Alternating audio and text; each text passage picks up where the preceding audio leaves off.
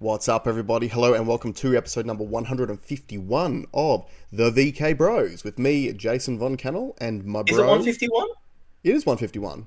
How have you already forgotten that we hit our milestone episode of 150 last week? It felt like it was 2 weeks ago. Well, I just think it might be the amount of views that we received for last week's. It could be. It seems like we'd normally only get that many views in 2 weeks. So maybe that's where you're getting a little bit confused. Maybe. I spend a lot of my life confused. Yeah, everyone who's watching knows that as well. Yeah, grabbing bananas was 150. Oh, there you go. There you go. So yeah, just want to give a shout out to all of our new viewers who have come and found us at the channel. Welcome. We are finally experiencing the growth that a normal channel receives on platforms like YouTube or other social media platforms that have censored us this entire time. So it's nice to have you. So if you have come back a couple of weeks in a row, please, on Rumble, hit the follow button, hit the like button. Come and find us on socials as well. Like, we do have Instagram, we do have Twitter. We do post some slightly different content on those platforms too, which you might find interesting. It also might actually help us get kind of out of the shadow ban jail that we're sort of in on those platforms. It's not really shadow ban, it's more like what's the term for it, where they sort of restrict your broadcast. Like, we don't get we don't get shown to people outside of our followers at this point for the majority of our posts. So anyone who does want to come and find us on socials may help get us out of that jail. But now put in the comments if you were affected by the first thing Monday morning. We had the same issue that we've had a couple of times with the upload, and sometimes it doesn't show up there. So if you've been affected by that, put something in the comments just so we know. Yeah. We might not be worried about it, but it might not affect a bunch of people. But I noticed that as soon as it comes online, there's like 30 or 40 people that are on it. So if you're affected by that, let us know, because then we can give some feedback back to Rumble to help them fix their... So I can't remember if I've explained what the issue is before. I think I may have, but it's essentially when I upload the video, it's usually a few days beforehand, and I schedule it to release and become public at 5 a.m. on Monday morning. And for some reason, for the last month or so, almost every week, it comes up on my end as being public, but then when we share the links to socials and stuff like that, and people click the link to go and watch the video, it says it's still private. And shout out to Rumble. All I have to do is tweet at Rumble that there's that problem, and it gets fixed within like 5 minutes. But yeah, let us know if that is happening to you guys, because Rumble is obviously trying to build their platform at the moment, and any feedback we can give them, I'm sure that they'll appreciate. Got a big show ahead today, guys. So I'm going to start off by giving not a State of Origin wrap, but I just want to give you my quick thoughts on last night's State of Origin game, because we are recording this on Thursday night. We've also got some Bitcoin news to get into. We're going to get into the Joe Rogan RFK versus Dr. Peter Hotez stoush that happened during the week, and some information that you probably don't know about the players involved in that. Hunter Biden was in the news again this week with his plea deal, so we'll go into the details of that. And also, something that hasn't really hit a lot of mainstream media news is some updates on our old friend SBF. So we'll be updating you on where we're at with that as well. Was there anything, that you wanted to, anything good happening in your week that you wanted to get into quickly first, Alex? No, I'm just going to throw this out there, is I have been winding up to some potentially large news, but as at Thursday night, it hasn't happened yet. But maybe next episode, I'll have some big news. So the slow jerk continues. I hope all of our viewers are enjoying the very slow jerk. I believe it's called edging. yeah, this is the tantric sex of the information world. Yes. Light a candle for next week's episode. Yeah. So, State of Origin. Can I just say about what I watched of State of Origin? Yeah, go for it. Yeah, I was ultra aware that it was on because I had to leave work early so I didn't get caught up in the traffic, because I drive past the stadium. Yep. And then I watched a movie, and then that movie finished at 8:30, which I believe is the same time they kick off then, don't they? Kick-off's 8 o'clock. I totally forgot. I was literally on my phone doing nothing with the TV off, and I didn't watch it. And I wanted to. I actually wanted to, and I totally forgot. Yeah, right. Well, look, I shout you out for actually wanting to watch it last night. Yeah. Alex it appears I didn't miss much. Well, Alex isn't a massive sports fan, so I'm not going to go through the full route. Queensland won 32-6. They win the series. The main comment that I want to make on this, I put a video up on our socials, for anyone who's on our socials who would have seen it, a week ago when the teams were announced. And I made the comment in that video that this is exactly what is wrong with New South Wales at the moment, and this is the difference between the teams. And I can sum up the differences between Queensland and New South Wales in one word. And that word, culture. Culture is everything. And in that video that I posted up, I said I was extremely confident of Queensland winning this game because New South Wales again had made decisions which destroyed their own culture. And that Can you just explain to me why there was a lot of... So again, I'm not a watcher, Yep. but I noticed there was issues with the selection, Yep. the New South Wales selection, which I think you mentioned last week. Mm-hmm. Can you just give me in a nutshell what the New South Wales selection issue was, and was it the coaches? Like, how is he involved? Everyone's telling him on socials he should resign. Do you think that's the case? So it's actually a good question that you asked because it's this point can really illustrate the difference in the cultures between the two. The controversy around New South Wales was that they have probably, on paper, the two best halfbacks in the game at the moment. Both play for New South Wales. But you can only have one on the field at the time. And Nathan Cleary, who's the current Australian halfback, he was the incumbent. He played game one. He got injured on the weekend after game one, so he's out for the rest of the series. So it appeared for anyone that Nico Hines, who was the number 2, he would have been Johnny on the spot, next man up, because you already picked him in the team for the first game. So it just makes sense that you just slot him in for the second game, right? So then when the teams were announced for the second game, they dropped him altogether and they brought in a guy called Mitchell Moses. Now, Mitchell Moses is a good player too. Don't get me wrong, good player. But he also hasn't played in Origin since 2021. He was unsuccessful when he played in 2021 as well. And basically, to give you the difference, so what it looks like to me, because one of the key differences when you talk about selecting teams, you listen to the journos, and when it comes to New South Wales, all the journos talk about club combinations. They all talk about, you need combinations. You need all the Panthers guys to playing together. Or, Cleary's out, he was a Panther, so bring in all the Souths guys, and then you get those combinations.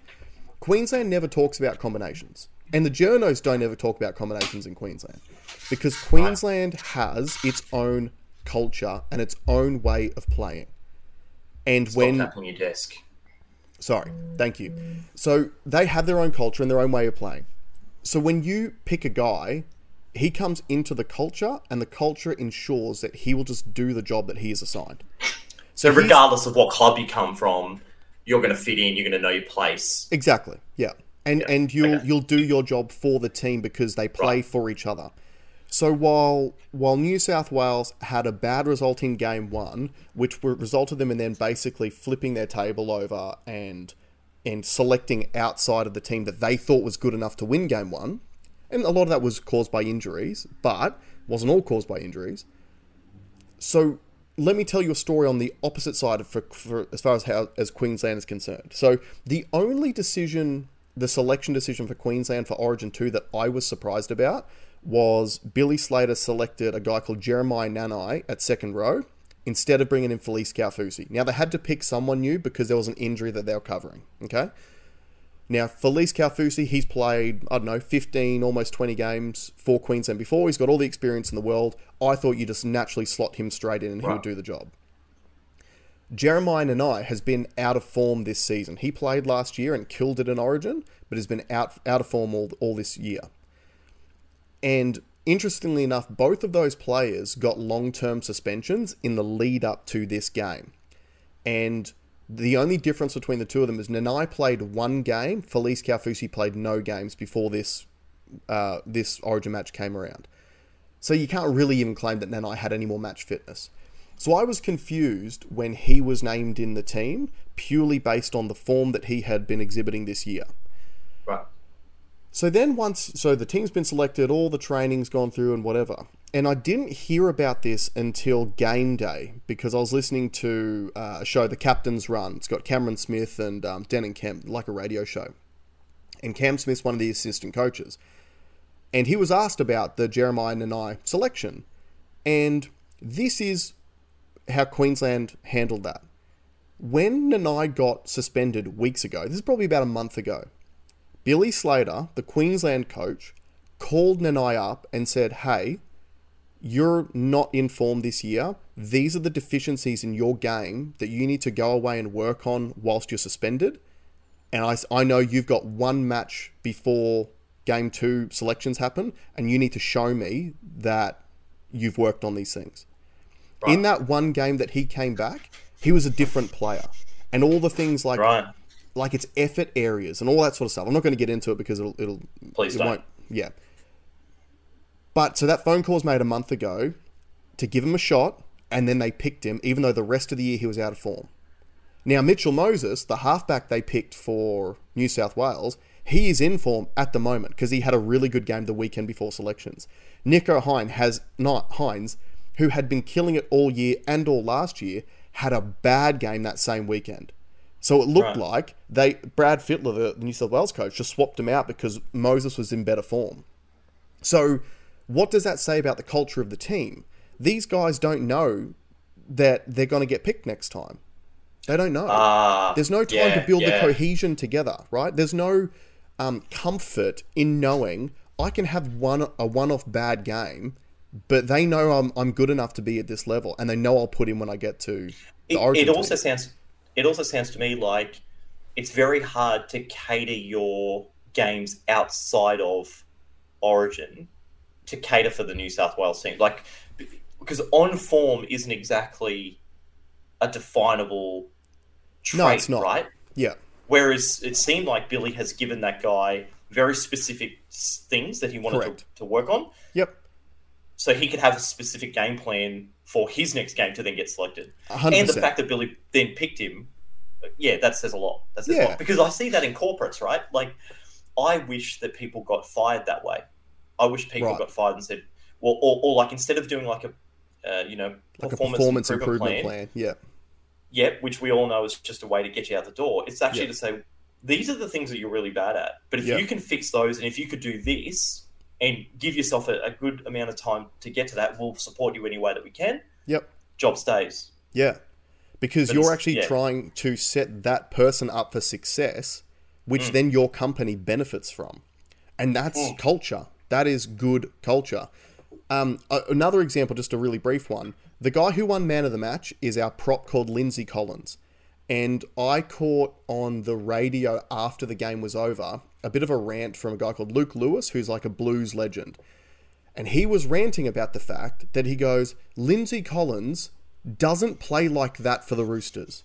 But every time he gets picked for Queensland, he grows another leg and he puts in these performances. That's culture. And it's not a coincidence to me, because Billy Slater played his entire career in good culture, because his entire club career he played at the Melbourne Storm, who is the most successful club in the last 20 years, and he was part of the Queensland 8-in-a-row team. So all Billy knows is good culture. Yeah, and the one clip that I did see of the press conference at the end, Billy goes, we don't blame people, it's just about get the job done. What do we need to do to improve our game? Which is like the Toto Wolff and Mercedes strategy in Formula One. No blame, purely constructive. So that was really refreshing to hear. And it was like no emotion. It's not about getting emotional about it. It's like, okay, what do we need to do? What action can we take? Yeah, and you got to think about it too. If your culture knows that it's a no blame culture, that means everyone is more willing to accept criticism too. Because normally when you receive criticism, you perceive it as blame. But if you know you're not being blamed, you're just being told this is what you need to work on, you'll actually take it on board and you won't get defensive straight off the bat. So that's the one thing that I wanted to say about sorry, there's two things I want to say about Origin, but the number one thing is culture matters. Culture is the difference between the two sides at the moment. I was very confident leading into this series that we could potentially even win it 3-0. And the main reason why I thought that was because this is the first year in, like, since the 8 in a row guys retired, this is the first year that we've rolled into this series without any key injuries. And New South Wales had plenty. So even just for that, I was like, I'm pretty confident of the win. But culture is absolutely everything. The second point that I want to make too is how I feel that absolute, ridiculous, irrational, one-eyed, support your team at all costs needs to go back to just being done about sports. Because I'll give you an example. So I'm watching the game last night. Our first try, so Queensland's first try, it's probably a knock-on. Right. But I texted all my Blues mates, going, yeah, try time. I knew it was a knock-on. But my team, no matter what, my team above everything, right? I knew it was an indiscretion, but I did not care, because they're my team. Yeah. Our second try was off a blatantly forward pass. It may have been 2 meters forward. Same thing. I'm texting my mates, try time. How good was it? Right? Backing my team no matter what. Shit calls go either way. That's fine. But I was winning and I was loving it. And I was giving it to people. The sporting realm should be the only realm that people have that mentality.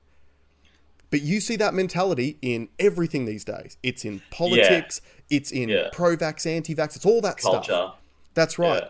So in everything that is supposed to be rational, we need to go back to being rational and in the middle and less emotional and more considered. So I think everyone needs to watch sports and pick a team so you can scratch that irrational bullshit itch in the fashion that you're supposed to. Because I scratched it hard last night. Hard. I was an absolute pest to my Blues friends last night, I was after game one. I like being the anti-fan as well. So, again, I'm a Formula One fan. And whenever the talk of GOAT comes up, who is the greatest of all time, there's two contenders, really, which is Michael Schumacher and Lewis Hamilton. Yeah. They've both won the same amount of championships. They've both got 7 each. Yeah. And so when people ask me who I think it is, I answer with, clearly, Nico Rosberg. Yeah. Because Nico Rosberg was the only driver to beat both of those guys in the same car. Yeah, okay. Yeah. And it just, people's brains just melt. It just upsets people straight away. Yeah. When Rosberg won that championship, he went, see ya, I'm out. Yep. Giving me the ability to use that argument. Yeah, so yeah. Thank you. Yeah. No, I totally respect that. Now, next subject. Yes. Okay. My phone has been going hot with people that I haven't spoken to about crypto for ages, all of a sudden, because Bitcoin just hit 30 grand US again. Okay, it broke through 30 grand today. It's like right now. Let me just check right now. Right now, yeah, it's gone back over. Okay, all the candles are green. Yep. All right. Now, it is on the news that, and I've just got, so I want to hide that one first. The 4 largest ETFs, so that's a exchange traded fund. So that's an ETF is a great investment function tool for people. You can just basically put money in, and they just buy shares in the top performing companies and leave it there. They don't trade them, so the fees are very low. Okay, and the returns are usually pretty good. Mm-hmm. 4 of the largest ones put forward applications to have ETFs based on Bitcoin. Yeah. So normal people on the street can go and buy these ETFs, which are used to buy Bitcoin. Yep. So you don't custody it. It's just like, so boomers would love it. Yeah. So because of that, Bitcoin went off its tits. Mm-hmm. It was up 6% in a day. All right. 7.8% from the start of the year. Yeah. Now, let me say this. Oh, sorry. Another piece of news. The SEC I've got it here, got it here. The SEC, Jerome Powell, the Fed chair, had said, I've got it here, had said a few things about crypto, one of which was stablecoins are a form of money. Oh. He said that in a document, right? So we've spoken on this show before about how they are actively trying to destroy stablecoins. Yeah. Because FedNow's out, right? Their own payment system. And look at what else he said, which is on the screen here. Crypto appears to have staying power as an asset class. Yep. So do you know what this says to me? Central bank digital currency is coming? No. Should I say it? No, let me say what the market says. The market sees, that's great. We've got these mega ETF funds going to dump billions of dollars into it. Yep. Yes, this is hot. This is what we wanted to hear. Oh, finally Jerome Powell comes around and sees the light, and now he's all for it. Yep. Last week he wasn't, but this week he's all for it. Let's pump it. Let's get in. Okay, that's what the market sees, and that's what all my mates that have texted me today have all said. Oh, it's 30 grand. Oh, how good's that? Oh, I'm going to buy some. It's a trap. Yeah. It's an institutional pump and dump. I texted my mate Paulie just with like the price and like bull trap.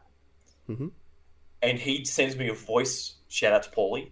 He sends me a voice message back, basically, nah, do you know what?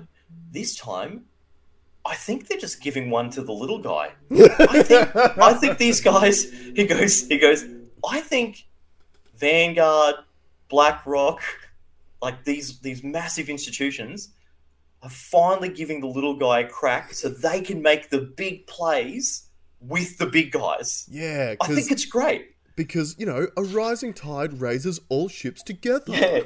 Yeah. He goes, it's just a beautiful thing. It's about time they helped us out. So I'm challenging myself. This is not financial advice. I'm talking about me. You do you. I will sell some. Now, I have not sold any Bitcoin for years because I was just like a buy guy. Buy. But if this pumps to say $35,000 US, it could go 40, 45. With this kind of news, I mean, that's the best news you could have. Institutional money going in, and the Fed chair saying Bitcoin's good, stablecoin's good, DeFi's good. Now, I want to see if this proves my point that this is just a rug pull. And you have said this numerous times on this show. It's just institutional money going and placing bets, manipulating the market, and 100%. wiping out the little guy. Yeah. I'm saying this now so people know. Yeah. If you're buying now, I'm selling. I'm selling with the BlackRocks, bro. Yeah. I'm selling with the BlackRock. So what you need to keep in mind too is when you were saying, it might get to 35, might get to 40, I'd say it's probably more likely, because what did it pump from? What was it before? Like, say, a week ago? Last week it was 25 grand. Okay. I'd say it might get to 32. Because the pump has come from the institutional money being invested in to artificially pump. Then they bought in while it was cheap when there was no noise, like you were saying. And then once they've all got their bets placed, they go, hey, Jerome Powell, go and tell the market that it's all good to go and buy in. And then Jerome Powell goes, oh yeah, look, yeah, I think that maybe crypto has shown stability as an asset. To get the mum and pop investors to jump in. And look, they go on, they go, oh, look, Bitcoin's going up. What was the all-time high? Oh, it might get up to that. I'm going to get in now. And then it'll pump.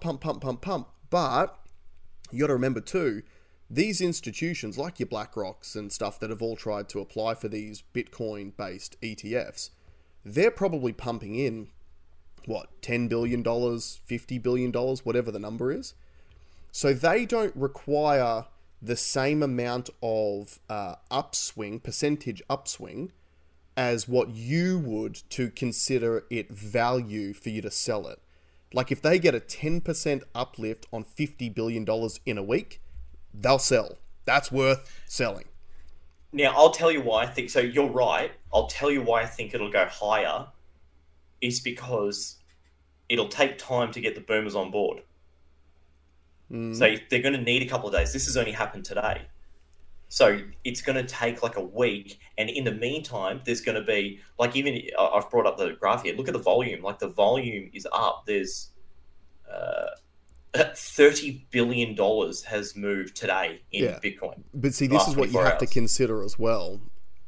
There's probably also going to be a degree of hedge fund versus hedge fund in this. And whoever sells first wins. Yeah, for sure.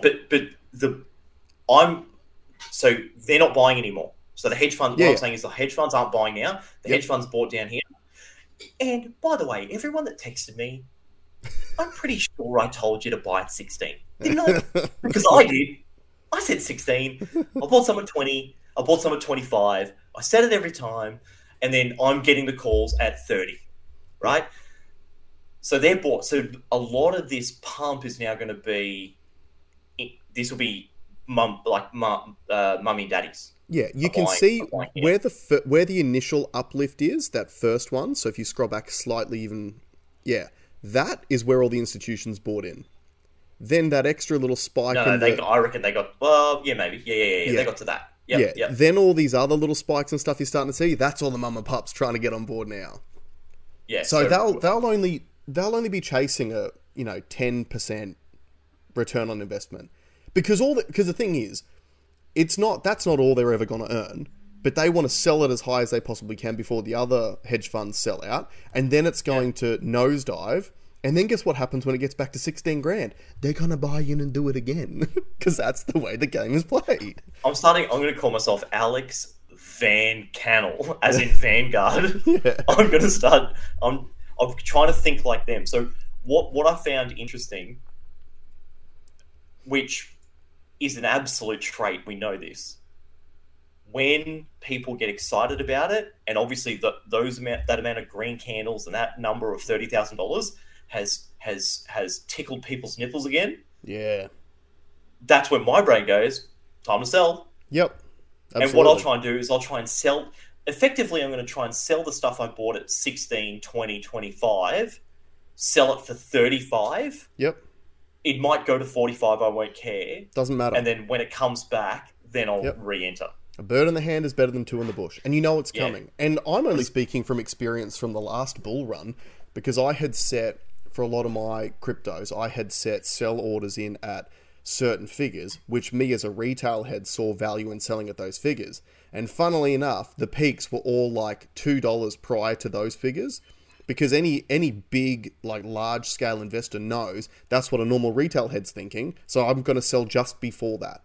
Because just before it gets there, that means that everyone's going to have their money in. And as soon as the first one sells, everyone's going to...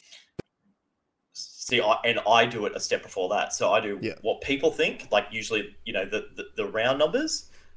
Then they go down to, like, that's what you said. Just do a little bit short of that. Well, I go short of that. Yeah. Because just to make sure that I hit it. Because sometimes, when you're selling with these fees, sometimes the way the fees are calculated on the sell, you might be in the zone above it, but it doesn't sell because it doesn't factor the fee in. So I take a little bit of skin off the top, Yeah, but here's the next thing too. Specifically Bitcoin, and this is not financial advice at all, but specifically Bitcoin. When the inevitable tumble happens, when the dump happens, that's when you buy. Yeah. Because this will pump again, because this is the game, right? Like, Bitcoin has been out of the news, the mainstream, for 12 months. No talk about it. Not only that, the SEC's been beating the fuck out of it. Not Bitcoin, but crypto. And now the Fed chair's like, no, it's sweet as, it's sweet. Yeah. Probably because the US Treasury that's broke has invested in cryptocurrencies and is now going to pump and dump their own citizens.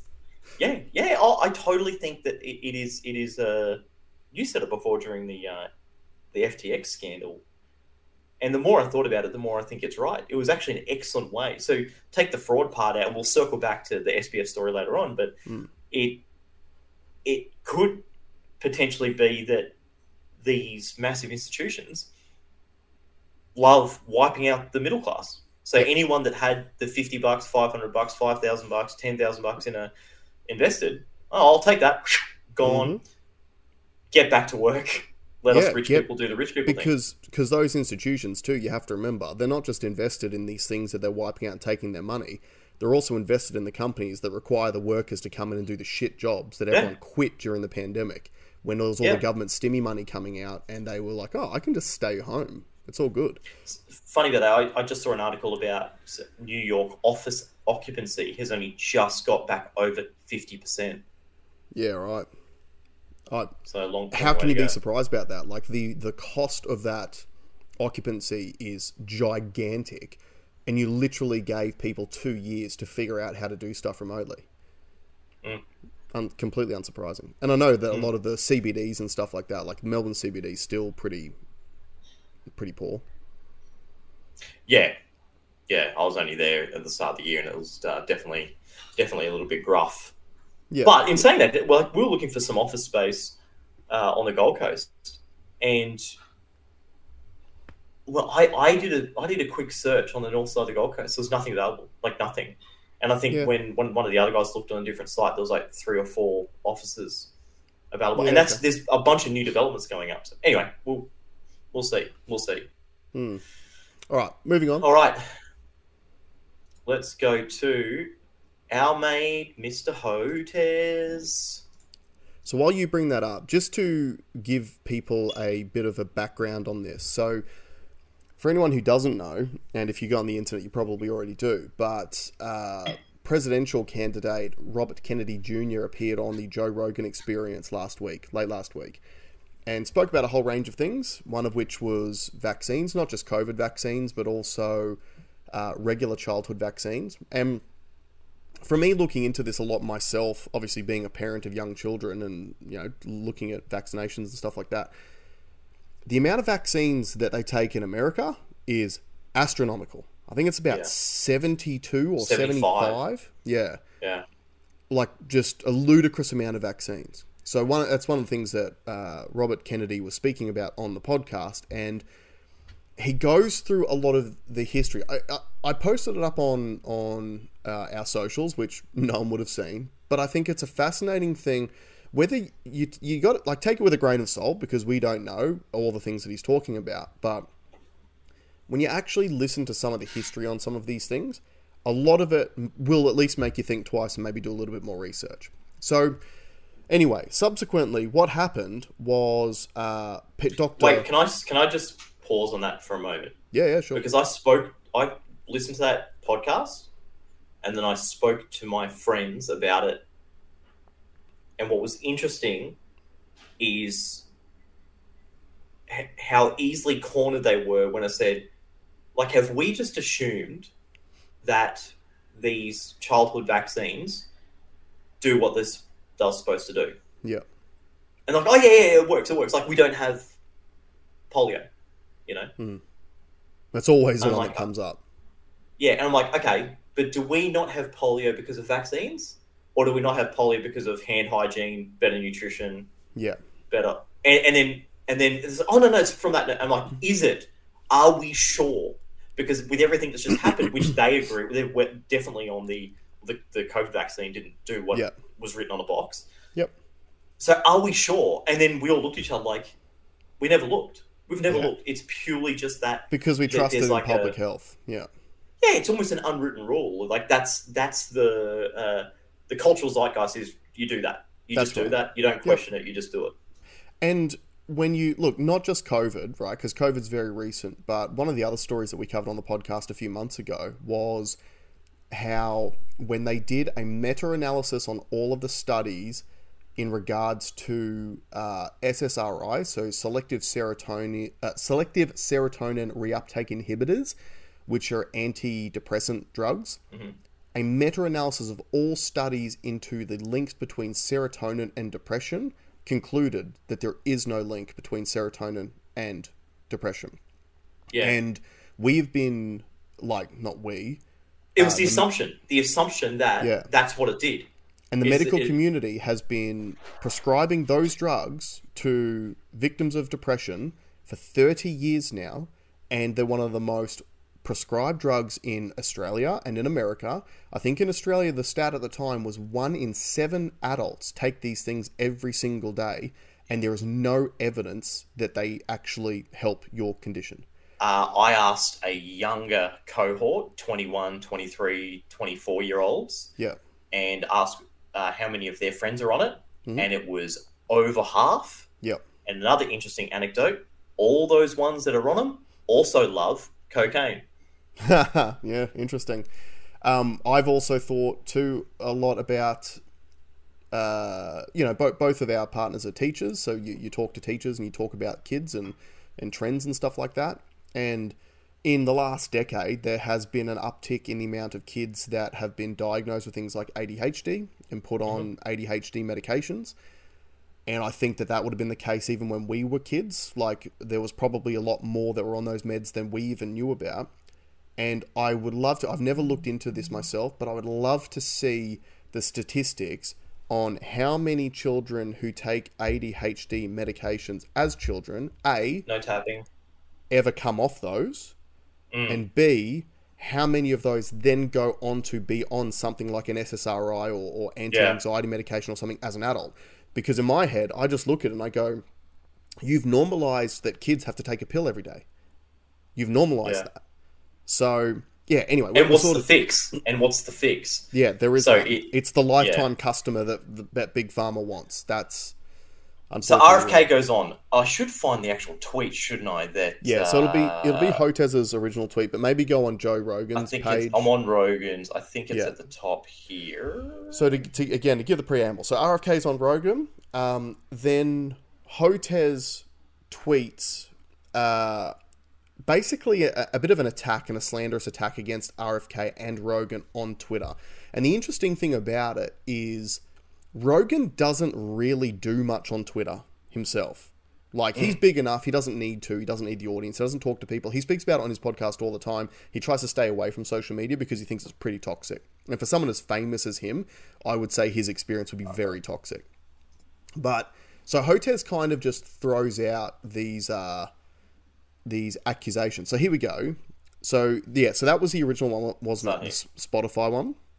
Yeah. So he tweeted saying Spotify has stopped even sort of trying to stem Joe Rogan's vaccine misinformation. It's really true, at Anna Merlin, just awful. And from all the online attacks I'm receiving after this absurd podcast, it's clear many actually believe this nonsense. So that actually wasn't the original one, I don't think. I think there was another one. Yeah, I think anyway, that was. Okay. So Joe Rogan responded to that tweet, and he said, Peter, if you claim what RFK Jr. is saying is misinformation, I'm offering you $100,000 to the charity of your choice if you're willing to debate him on my show with no time limit. So, before we continue, just to explain who Peter Hotez is for most Australians who won't know. I can show a video. Yep, show it after I say this. So, okay. Peter Hotez is one of the most often cited experts in regards to vaccines in the United States. He was the one they wheeled out on TV all the time. He's very pro-vaccination. He claims that he receives no money at all from big pharmaceutical companies, and that all his foundation tries to do is create low-cost vaccines for poor people. And yet he's been exposed time and time again with the back-end money he has received from the companies, as well as direct funding from people like Anthony Fauci for certain things that were beneficial to people making money. Services rendered. Yeah, 100%. Also has received money from the Bill and Melinda Gates Foundation, etc., etc. So if you want to He's a shill. Now, I just want to preamble this. We'll go through a bunch of the tweets and the responses, and everyone is being very kind. I'm going to be unkind. This guy is nothing more than a clown puppet shill for vaccine companies. It's pathetic what he's done.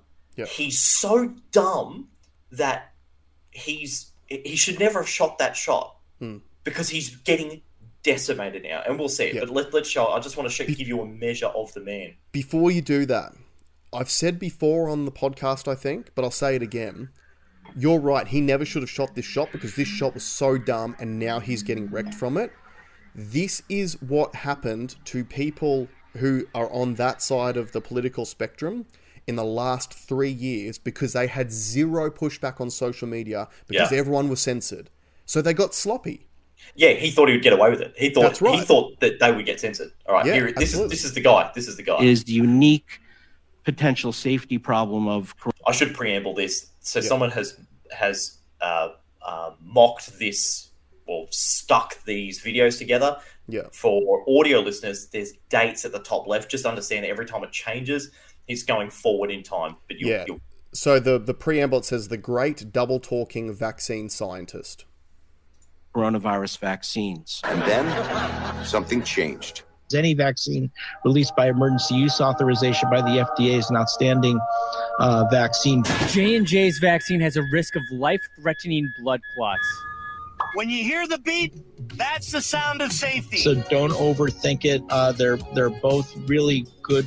They're all really good vaccines. Get vaccinated now. You gotta call now. If you wait, it's going to be really too late to protect your child. If this was your child, what happens next could make it the worst day of your life. So even though COVID poses zero threat to healthy children, Vaccinate your children. Do the right thing. Be safe and not sorry. I'm strongly recommending for adolescents to get their 2 doses of vaccine and fully immunized after those 2 doses. Advanced technology that can help save lives. This is going to be a long-lasting vaccine. A long-lasting vaccine. A few moments later. We're seeing that 2 doses is not holding up well for emergency room visits. It's not holding up well for hospitalizations. Here we go again. Everyone's going to need a booster. You need that 3rd immunization. Triple the amount. Get that 3rd immunization. The 2 mRNA vaccines were always a 3-dose vaccine. The 2 mRNA vaccines were always a 3-dose vaccine. I've always said this is a 3-dose vaccine. I've always said this is a 3-dose vaccine. This is a 3-dose vaccine. But I'm not done yet. That 3rd immunization. The problem is it's not holding up. So we may have to look at sort of innovative solutions. Oh God, not this again. A 4th immunization, just to keep them going, to keep the country going. We have to consider some out of the box things. A 4th immunization. A 4th immunization. Get that 2nd boost. A 2nd boost to keep the country going. I've made that recommendation. A 4th immunization. But I'm still not done. 1 semester later. Unfortunately, the numbers are starting to trend up again. So the hospitalizations are up. And so the most important message that I have this morning is get your new bivalent booster. Willie and Lise were saying they got their booster, and I was like, oh, I need to get mine. And then I found out they're talking about the 3rd shot. And is that the bivalent, or is it the 4th booster, or does it matter?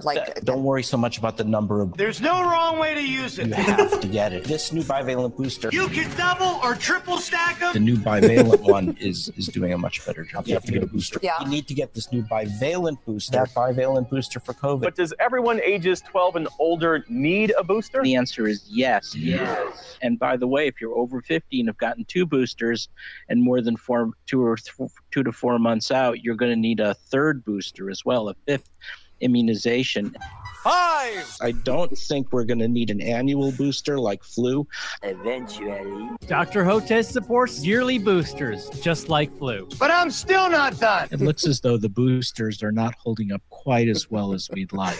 And I think our thinking is going to change, and that what's going to happen is every few months we may need another booster.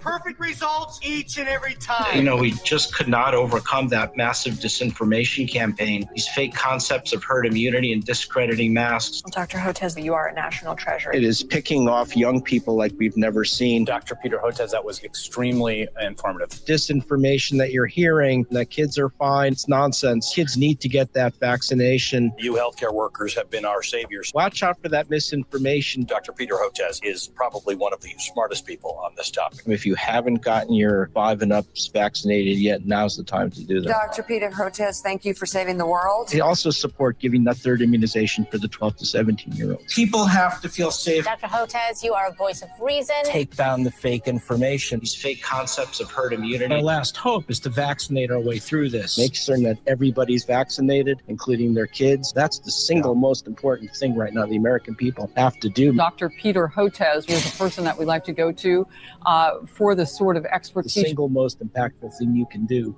is make certain that you're fully boosted and preferably 2 boosted. Later. Monkeypox is a global emergency.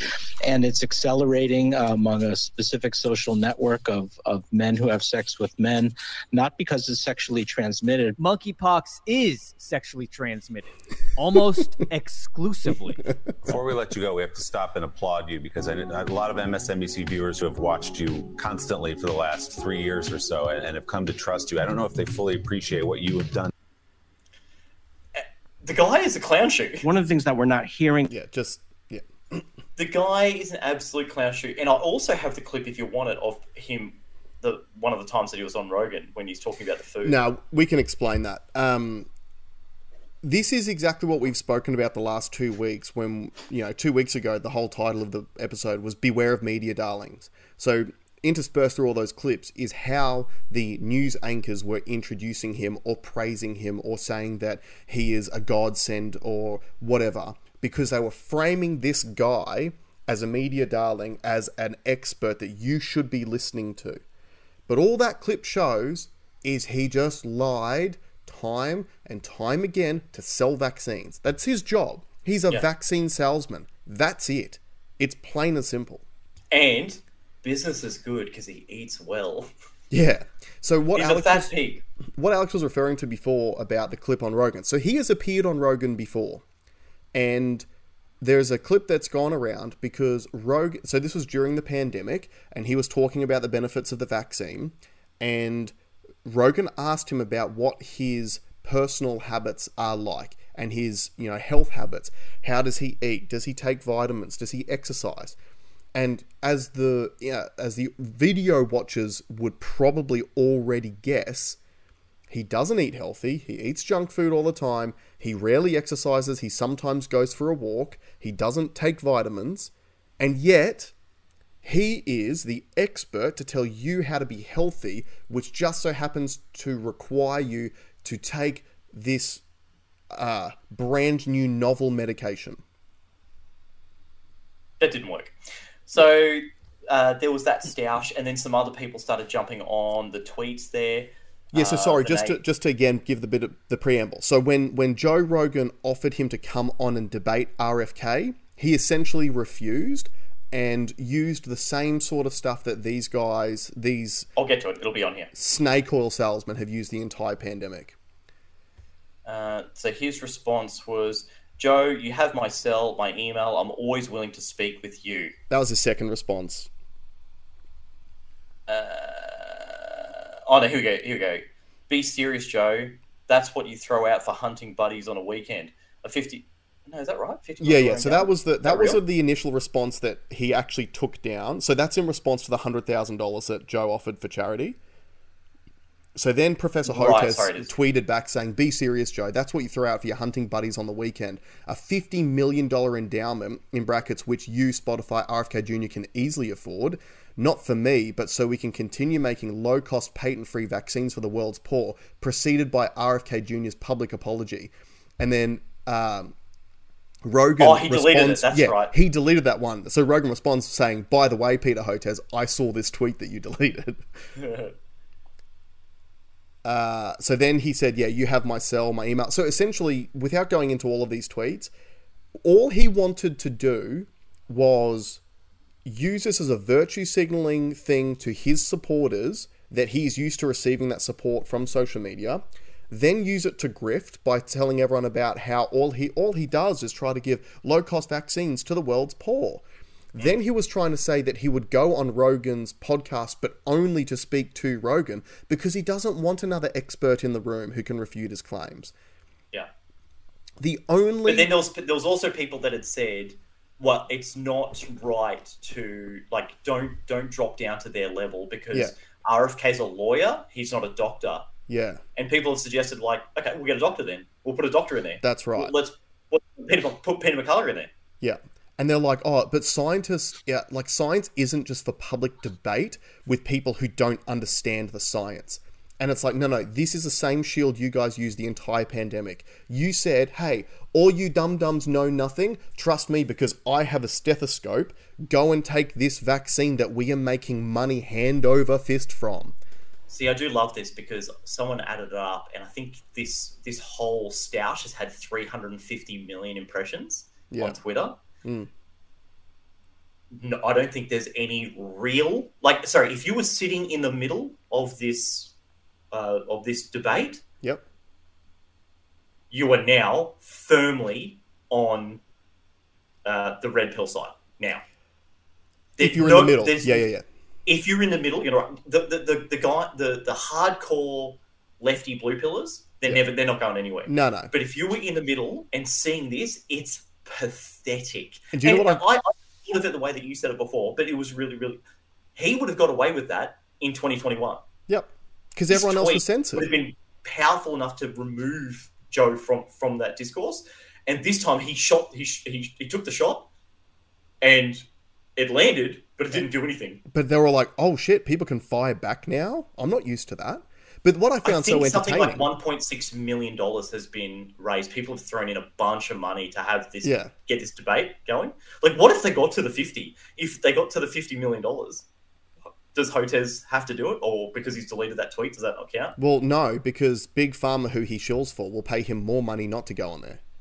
Yeah, true. Right? So, but what I found so entertaining, so this is the sort of thing that I say, why I say that the left doesn't care about data. So he's obviously a lefty, and he knows that his supporters don't care about data, and they'll watch that video that we just played, and they'll be like, oh, they just didn't know. It's a new disease. It was a new vaccine. Oh, it was a new variant. Like, they'll come up with all the excuses in the world because they just can't accept the truth. But what I found so entertaining about his mad scramble for support was his argument to not debate RFK on Rogan was that RFK is not a scientist. Therefore, science is not to be debated. So he's not equipped to have that conversation, or he's not even equipped to question me about these things. And then Mark Cuban got involved. And Mark Cuban, who is the owner of the Dallas Mavericks, who if anyone knows who he is, he's one of the Shark Tank guys. He's an investment guy. He ain't a scientist. Mark Cuban gets involved and tweets in support of Hotez. And during his tweet also happens to drop a little mention about his platform that sells cost-plus drugs. So it was an advertisement as well. And then Hotez... No, that's all it was. Yeah. Sorry, finish it. I'll talk about Cuban because I had an interesting... But then Hotez shares that and he's like, thanks, Mark, for your support. And it's like, no. You can't get support from that guy. He's not a scientist. You're saying that these people can't question you because they're not scientists, but now you're allowed to share the support of non-scientists saying sciencey things. No, you can't have it both ways, Mark bruh. Cuban was not supporting him at all. He trolled to shill his company, which got 350 million impressions because he couldn't go on the other side because he would fall away. Mark Cuban's a smart guy. Yeah. And I don't think he believes what he wrote. I wouldn't call it a troll. I would call it good marketing. Because he needs people to believe in Big Pharma, so they'll go on his platform to buy drugs.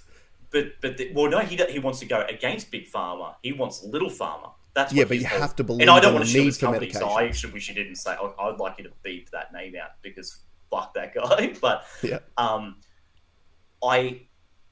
I don't think he actually believes what he said. I think he was playing the character. That's why I call him a troll, because I think he was playing the obvious bad guy. He was bashing the guy that he knows is right. Mm.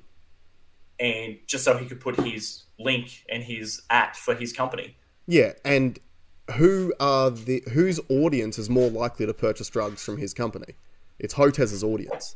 Yeah. So it allowed him to market directly to Hotez's audience. Sure. Yeah. There are some of the tweets that I do want to read. So Hotez is like, Joe, you have my cell, my email. I'm always willing to listen to you, to speak with you. And then Joe comes back. This is a non-answer. I challenge you publicly because you publicly tweeted and agreed that this dog shit Vice article. If you're really serious about what you stand for, you now have a massive opportunity to debate that will reach the largest audience. And then he goes, Joe, if you're serious about addressing vaccines, plus the fact that 200,000 unvaccinated Americans needlessly perished during our awful Delta/BA1 COVID waves, including 40,000 in our state of Texas. Appeals to emotion. They all fell victims to vaccine disinformation. I want to have that discussion. And Joe's like, again, I'm going to ask you very clearly, are you willing to debate Robert Kennedy Jr. on my podcast? And then he comes back, I'm happy to come on the air. I respect you and your show. I don't want an adversarial relationship. I think we can work well together. And then Joe goes, to those misunderstanding what he's saying, he's not agreeing to debate Robert Kennedy. He's just offering to come on my show by himself. Yeah. And then there was something about he had grouped Elon, Tucker, and Rogan and RFK, called them neo-fascists. Mm-hmm. And then now everyone's piling on him. He's getting destroyed. I've jumped on Twitter. The first thing that came up was Professor Peter Hotez. I don't follow him, by the way, but the first thing that came up was him sharing an article, an opinion piece from Bloomberg with the title, "If Joe Rogan asks you to debate, be suspicious." And then, well, okay, so there, what's his name? What's the guy's name? There was a guy that did not have a good relationship with Rogan because he was on the Graham Hancock series, and he was like the skeptic, and they wanted to have a debate, and it was ultra heated. It was super awkward. Right. But even that guy has come on here and said, Hotez, I'm telling you, go on there. Joe is a stand-up guy, and he'll do the right thing by you. It'll be really fair. Like, he literally had Hotez on during the pandemic after his controversy to speak about COVID and vaccines and to put his perspective out there. And if anyone goes back and watches that interview, he's not attacking Hotez at all. He's literally asking him questions to get him to put out his perspective. And yeah, I just had a quick breeze through the comments on this thing, and he's just getting wrecked in these comments as well. First one, look, we all know you're too much of a coward to debate RFK Jr. on the Joe Rogan show because the facts are not on your side, and you're afraid of being exposed as a charlatan you are. There's no point giving us all your excuses for why you're not going to do it. Anyway, this is exactly what we spoke about the last 2 weeks. Beware of media darlings. All he is a salesperson. Like, I was chatting to our dad about this today, and I mentioned this story. And I said, as a salesperson, we literally have a term for this in the sales industry, which is an appeal to authority close. So if you're going to buy a car and you're dealing with the salesperson, and the salesperson tells you something and you don't believe it because they're the salesperson, but then the manager comes out and tells you the exact same thing, the majority of people believe the manager because they're like, well, he's the authority guy, he knows, right? And he might be telling you the truth. But the reality is that the client is more willing to accept the information from the manager than they are from the salesperson. Hotez is the manager because he is the science, he is the doctor, the professor. So they wheel these guys out because their authority. That's why he's always in his dress up. That's why he's always got the lab coat on. He's wearing the stuff.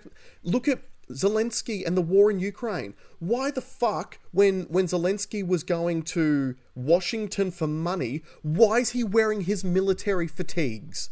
More pockets. Because those khaki pants have big pockets for cash. Yeah. But that's exactly the point. It is all pantomime because they want you to associate Zelensky with a war zone. So even though he's not in one, you need to associate with that so you're happy for your taxpayer dollars to go to Zelensky. It's the exact same thing they're doing with Hotez. And but you said you're going to... I want anyone that's out there that was in the middle, and I doubt you're listening to us, to be honest, but, you know, if in the future you ever hear this, I want you to look at moments like this and apply the same, I guess, the methodology across everything that happens. If someone's not willing to debate someone, and look, unless there was a risk, like I wouldn't debate Mike Tyson, right? Because he could destroy me. If it was the threat of physical violence, yeah, totally, right? But you should be able to debate ideas, and the truth will always win, right? The truth will always win. But clearly, eventually the truth will always win. Yeah. And the beauty of the debate is that if you're putting two people on an equal standing, an equal field, to be able to that's what a debate is. That's what it's designed to do. So the right answer is supposed to come out of a debate. Yeah. And even if it's not that guy, let's pick the two heroes and let's put so I would say Peter McCullough is the number one red pill argument for vaccines. He'd be number one in my book. As in against the vaccines? Against the vaccines. Yeah.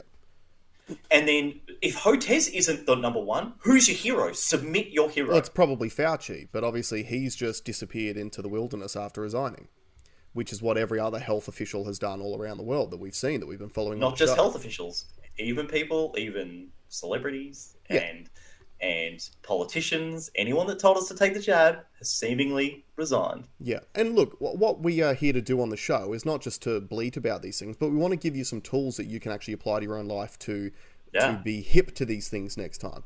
And one of the biggest tips I can give you is, if you are seeing anything on any form of media and it is giving you an emotional response, stop, take a deep breath, take a step back from it and go, what is really going on here? This person that is telling me this, do they benefit in some maybe financial way or a clout way, or is there some benefit to them for me to believe what they're saying? Because in our post-truth world we live in at the moment, every time they try to get you to do something which benefits them financially, they will sell it to you emotionally. Every time. Ukraine, all the stuff you saw on the media was about how they were a democratic nation, that Vladimir Putin, who's a war criminal, invaded illegally. We need to help Ukraine. Zelensky's a hero. Remember, the US offered to fly him out. He's like, no, I'm going to stay here and fight. Like, they put him up as a hero, right? Emotion. They want you to feel it, because then that justifies us sending your money to them. Climate change is the next one. If we don't do this now, there won't be a world to live in for your grandchildren, right? And all that's happening, what are our energy prices doing at the moment? Going through the roof. The Labor government in Australia is still telling everyone that renewables are the cheapest form of energy. Well, we've shut down coal-fired power plants and look at our power prices. They've gone through the roof. But if, after what we said last week about the power companies being able to take your power out for free, that is the cheapest for them. Yeah, exactly, right? So emotion, they want people to be emotional to accept the higher up energy prices. And like you said on the pod last week, we're still paying almost the same price per litre for fuel. The price per barrel has halved in the last 12 months.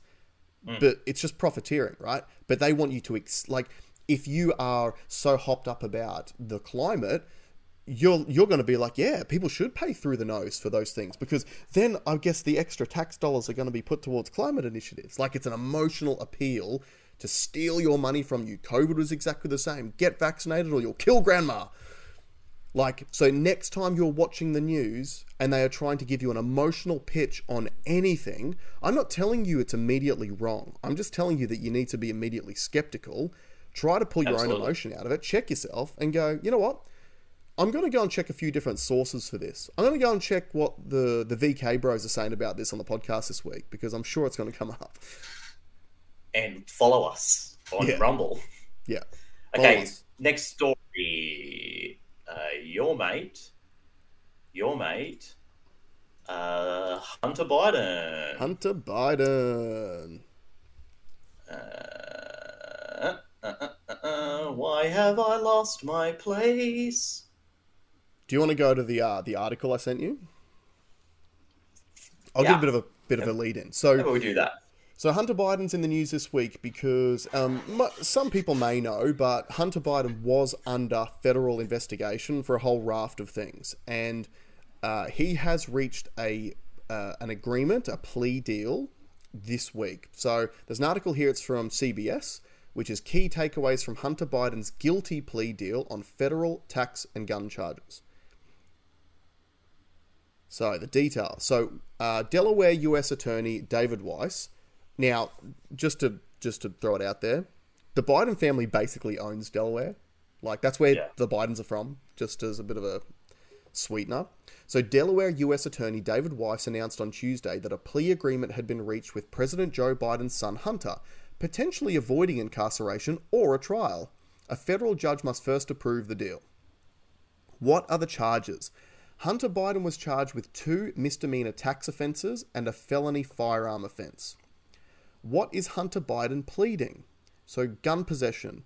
He is admitting to the felony gun possession allegation, but will enter into a pre-trial diversion agreement in lieu of entering a guilty plea. That whole phrase sounds so dodgy. A pre-trial diversion agreement in lieu of entering a guilty plea. When have you That sounds like pleading the fizz if. Yeah, when have you ever seen someone go, look, a diversion, and they're all doing the right thing? Yeah. Tax offences. Hunter Biden is entering a guilty plea to 2 misdemeanor tax charges related to his willful failure to pay taxes for 2017 and 2018. A court filing on Tuesday indicates he had more than $1.5 million in income each year and did not pay taxes either year when they were due. He has since fully repaid back taxes and fines, including $2 million reportedly paid to the federal government last year with the help of a loan from his personal attorney. Does he face prison time? If Hunter Biden had been convicted of the crimes, he could have faced a maximum penalty of 12 months in prison on each of the tax charges and a maximum penalty of 10 years in prison on the firearm charge, according to a press release from Delaware U.S. Attorney David Weiss. A source with knowledge of the agreement said Hunter Biden will not be pleading guilty to the gun charge, which will be dismissed if he remains drug-free and doesn't commit additional crimes for 2 years. Or if he does, who cares? Yeah. Hunter Biden had a gun? Yes. Weiss said Hunter Biden unlawfully possessed a gun for 11 days from October 12 through October 23, 2018, despite knowing he was an unlawful user of and addicted to a controlled substance. A court filing made by Weiss on Tuesday identifies the handgun as a Colt Cobra 38 SPL. What else was part of the investigation? The investigation into Hunter Biden dates back to at least 2018. For a time, it appeared the investigation had broader scope, ranging across Hunter Biden's many international business dealings. This is a very key point to this, guys. A 2019 federal subpoena obtained by CBS News sought banking records for Hunter and the president's brother James, as well as 2 business partners. The subpoena demanded they turn over records for transactions with the Bank of China, dating back to 2014 when Joe Biden was vice president. A December 2020 subpoena requesting documents as far back as January 2017 regarding Hunter Biden's income, assets, debts, obligations, and financial transactions, and all personal and business expenditures. Is the investigation over? It depends on who you ask. Weiss's office said in the statement Tuesday morning that the investigation is ongoing. I have a point to make on that too. Earlier in the day, Chris Clark, an attorney for Hunter Biden, said in a statement to CBS News, "It is my understanding that the 5-year investigation into Hunter is resolved. Congressional Republicans have vowed to move forward with their own investigations separate from the Justice Department probe." Anyway, we don't have to keep going because it's just going to be White House or Republicans. The brief point that I'm going to make on them saying that the investigation is still ongoing, what do you think that means, Alex? I think that they are putting the real bad stuff on pause till after the election. Yep, but get why? Joey B back in, and then by the way, he did stacks of deals with Ukraine, with China. Yeah, he sold art. He laundered money by selling his art pieces to government officials to get phone calls with Daddy. Yeah, but the key point is saying the investigation is ongoing means you can't answer any questions about those things. Oh no, that's an ongoing investigation. We can't comment on that. Interesting. Yeah, right? Which is until the election. Yeah, or even never, potentially. If Biden wins the election, maybe never. So let's analyze this. What Hunter Biden was originally being investigated for was not only tax evasion, but even the deal for his attorney to pay his $2 million tax debt. That was dodgy. Yeah, who has? I've never seen that deal before. I've paid lawyers before. They ain't giving me no loan. Well, if you actually even look into that backstory, he only met that lawyer 12 months beforehand. He's like a Hollywood lawyer who became friends with Hunter, and then all of a sudden, I think their relationship was less than 12 months, was like, yeah, I'll help you out with $2 million. You know, that's not paying for access to your father at all, who's the president. Yeah. right?